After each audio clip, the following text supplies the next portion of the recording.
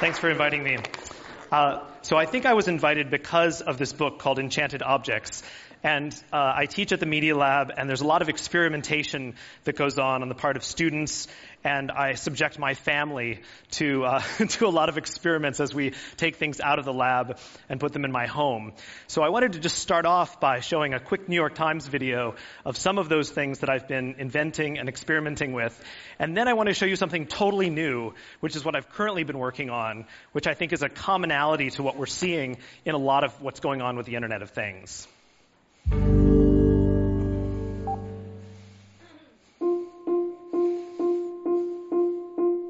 Enchanted objects are ordinary things that have the same functionality that they had before, except now they can talk. They're connected. These are ordinary things that have extraordinary capabilities. When we're creating technology for the home, really we want to make something that's seamless and transparent, and that as opposed to having things sort of call out and draw your attention to it, make it a more ambient experience. Continue to behave with those everyday objects as we do in the world, and we can remain focused on connectivity between two people. What we're seeing now is this proliferation of different devices that are, moving out from the cell phone and onto our bodies and into the world. So in the middle of our living room is a coffee table that has Google Earth embedded in the coffee table. And I just found that having access to this amazing zoomable map completely changes how often we talk about travel and how often we talk about the world and how often we look up places that are mentioned. And it's nice to have, this beautiful large reference object, sitting in the middle of our living space. Our devices can be a lot simpler, and the interaction to them can be a lot simpler. The internet-connected umbrella can just be an umbrella that only shows whether it's going to rain. You don't need to tap on an icon or do anything that seems sort of artificial. We come from a time in which we need to adapt to our homes and not the other way around. So what if our home could be a platform that we personalize and we customize? The key is how do we create this ecosystem, these technologies that allow us to move from one experience to the other in the most seamless, most magical way. Some people might think that a connected home is overwhelming, that there'll be so much information in the connected home that it's just a cacophonous environment and you wouldn't want to live there. But I think about how we decorate our homes today. We put photographs everywhere, we put paintings up, we put Post-it notes up. There's a lot of decoration and adornment in the home. And I think if enchanted objects can be designed in the right way, we're going to want hundreds of them around us. I think what we're going to see is a new renaissance where designers as well as computer scientists are going to really make a really big impact in the type of technology that we see in the home. The history of computers has mostly been about efficiency. I think one of the things that's changing is that enchanted objects can be about adding motion and add magic to the fabric of our everyday lives and experiences. Thank you. So I tried to organize this coming world of enchanted things around some of the fundamental drives or wishes we've all had from a psychological perspective. The wish for omniscience, to be all-knowing, the wish to communicate with other people, telepathy, the wish to be safe, the wish to live a long life, the wish to move effortlessly, and the wish for personal expression in music. And one of the things that I'm noticing is that what's common in many of these devices and coming to the next generation of devices is a sensor that called the camera. And the camera has a lot to, we're taping cameras everywhere. We made an internet-connected trash can that has a camera taped to its inside lid. So it gives you feedback on what you're throwing out and automatically reorders from Amazon. So it's sort of like supply chain for the home. And these cameras, can you go to the next slide? This is annoying. What do I point at to go to the next slide? These cameras have a lot to be thankful for phones, because it's the mass proliferation of phones that are making cameras so cheap and so battery efficient and so embedded in everything. So for most of us, we're taking 1.8 billion photos every day and sharing them on social media. It's just incredible, the amount. It's hard to imagine 1.8 billion and every single day and sharing them. And most of us are just taking photos. How many people have taken a photo today and shared it on social media? Already, right? And you're probably not describing exactly what's happening with text. You just take a photo, that's the evidence, and you post it on social media. Can you go to the next slide or give me a new clicker so I can do it? So these eyes are getting atomized. The eyes are being put into not only phones, but everything else. Next slide. So photography is moving from intentional, like Instagram, to incidental, like Dropcam. Next slide. So our homes and offices and cities are all getting these cameras that are taped up, as you know. Next slide. And our TVs are getting cameras so we can gesture at them so they can see us, so they can notice who's watching. Next slide. And as Tolkien predicted, our trees are even becoming sentient. Our trees are even seeing. Next slide. And so they can see critters like this in the middle of the night. Or ovens can see what's inside them. Or pens can now need a cloud. No, pens are seeing what we write, storing the gestures, storing the audio, and are able to be so you can reference that audio because all the audio is time-stamped with your notes. Next slide. This is a student project from the Tangible Media Group where I teach. A student put a camera in the tip of a paintbrush in order to be able to see, in order to be able to sample the world. Or this project called the I/O bulb was the notion of taking bright lights like this and embedding cameras in them and also making them into pico projectors so you can basically project onto the world. I recently saw the head of 3D robotics, Chris Anderson, who said basically the biggest use case for selfies, for drones, is selfie sticks. So, and they're embedding, there are cameras in all these drones. The cameras are trying to use computer vision to understand the activity. So if it sees that you're surfing or mountain biking, it can do the intelligent shot planning. Even cars and trains and planes are all seeing in order to provide accountability, in order to not derail. Go ahead, next slide. Even these body cameras have an incredible approval rating in the United States. So we're putting cameras on all of our public servants, from firefighters to policemen. What we do with all of this data and how we redact the data is a huge issue. Go ahead. I've been taking a picture of you every 30 seconds with this camera from a Swedish company called Narrative. It's called a life logging camera. And what it reveals is a portrait of your day. So you can see, this is one day in Cambridge, another day in Copenhagen, where I teach at the Interaction Design Institute. What you start to see in these little flip books is how much time you're spending with screens versus students, how much time you're spending versus indoors versus outdoors, how many people you're looking at are smiling at you and engaged versus looking down and depressed, which is probably a signal of your own depression. But it's interesting how this is a better quantified self object than accelerometry or a gyroscope. Go ahead. So welcome to the photo cloud. Welcome to the world where you can upload all of the photos you've ever taken, and these 1.8 billion photos are automatically processed from social media, and all of these incidental cameras are starting to be understood. It may scare you. I'm intrigued by what this means for retail. Go ahead. So I started a company 2 years ago to try to process and understand every photo on social. Go ahead. So we've trained a system with deep learning techniques and pattern matching techniques to recognize the presence of 5,000 brands, 1,000 objects, 500 scenes, faces, and smiles. Not individual faces, but the fact that there is a face.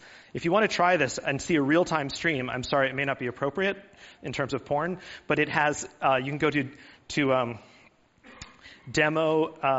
streamdedo.com. Go to the next slide. And see a real-time stream of photos that are coming off for whatever category you like candy or alcohol. Go ahead. So what some of those look like are, ice cream being classified, broccoli being classified, figs, pineapple. So these are not only brands, but also the objects that people were. I tuned this on food since I was just recently at a food conference, and we were interested in what can you tell about what people are eating and what time of day people are eating their ice cream. Go ahead. Next slide. Next slide. Next slide.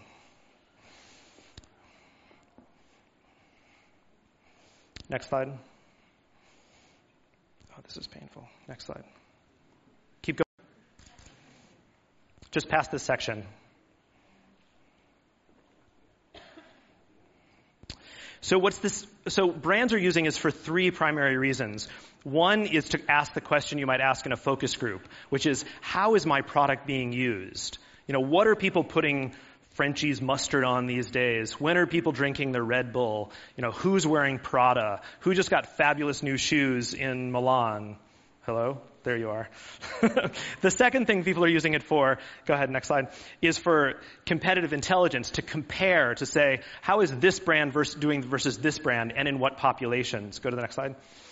And we've created this important new index called Visual Brand Power. So you can say, for a category, let's say ice cream, even though Bluebell has 24% of the revenue, they only have 1% of the passion in ice cream.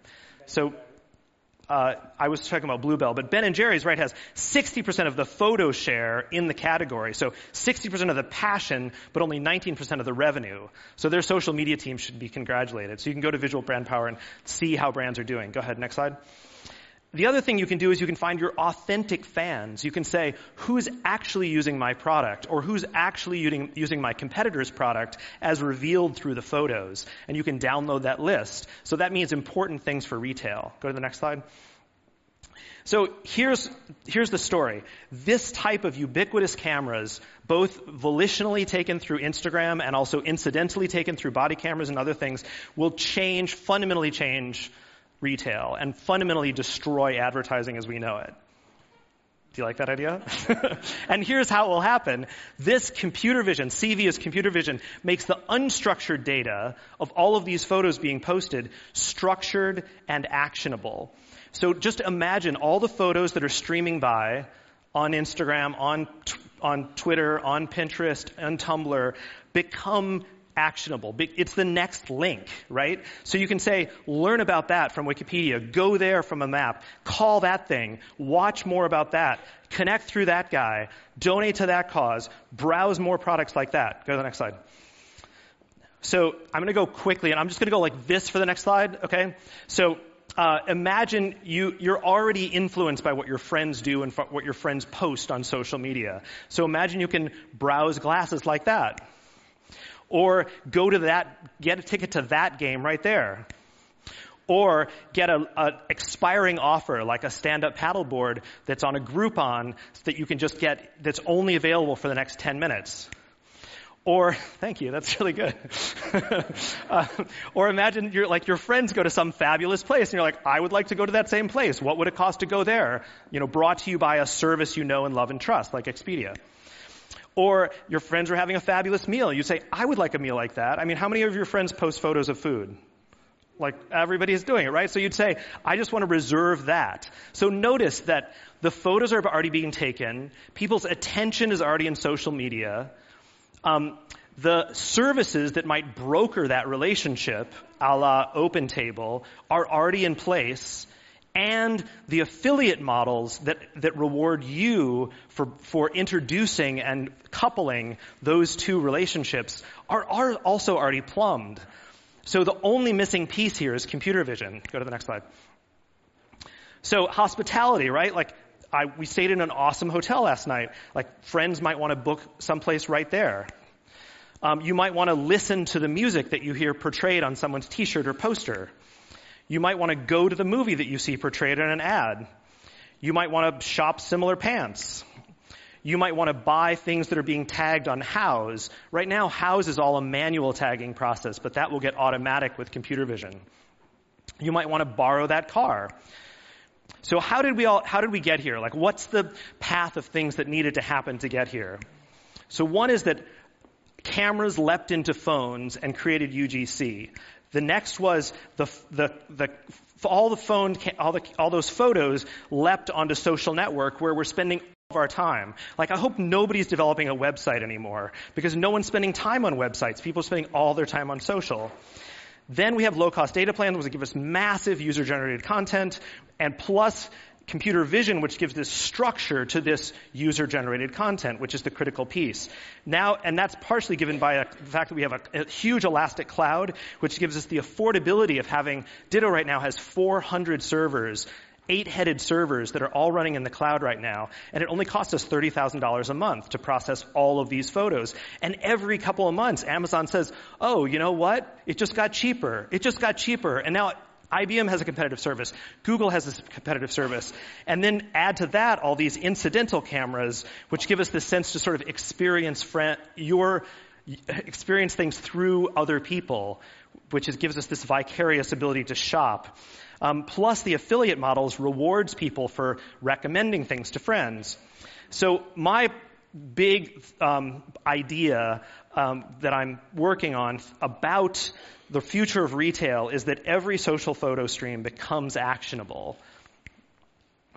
And you can start to see the pieces coming together. You have buy pins in Pinterest. You have buy buttons announced in Twitter. So we have an open API that allows you to push as many million photos at our photo cloud as you want per day, and we tag exactly what's in those photos. That's our business. We're not going to start a retail store. We're going to allow other people who already have retail stores or brands to allow friends' photos to become actionable. So if you want to learn more, their API is available. It's at Ditto, and thanks for having me this morning. Thanks.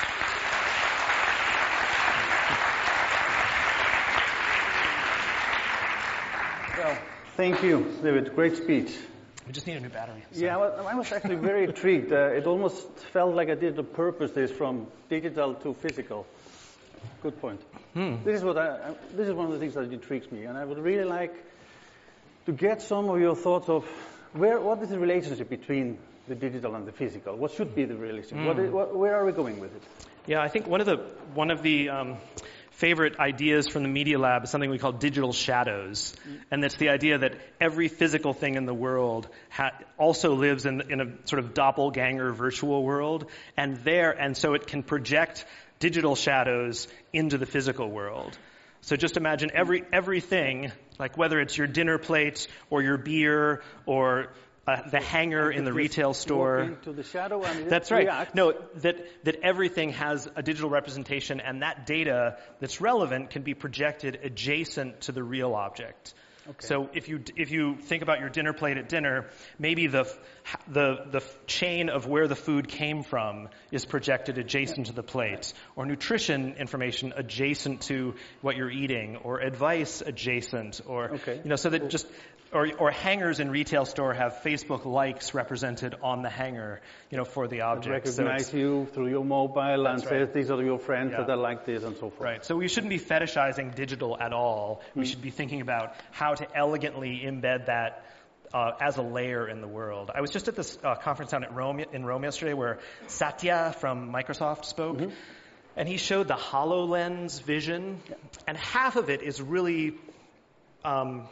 I don't want to be too critical, but I think there isn't good design thinking brought to how the HoloLens could change our lives. Because if you're just sitting there looking at a 3D body, there's no reason it should be floating in the middle of the room. Nope. Or Minecraft projected on the constraint of your coffee table. But if there's an opportunity to take the things that are in the real world and project information that sort of has as much reason for being there as the physical object does, that's where augmented reality starts to get interesting. Totally agree with you on that. And I think we're actually going to see, just like the cameras from for the phones, they opened up new territories. I mean, I think all the designers here, if they would not have been for kids playing video games, we would not have powerful 3D software. So you never know where it comes from. Well, thanks a lot, David. Yeah, you're welcome.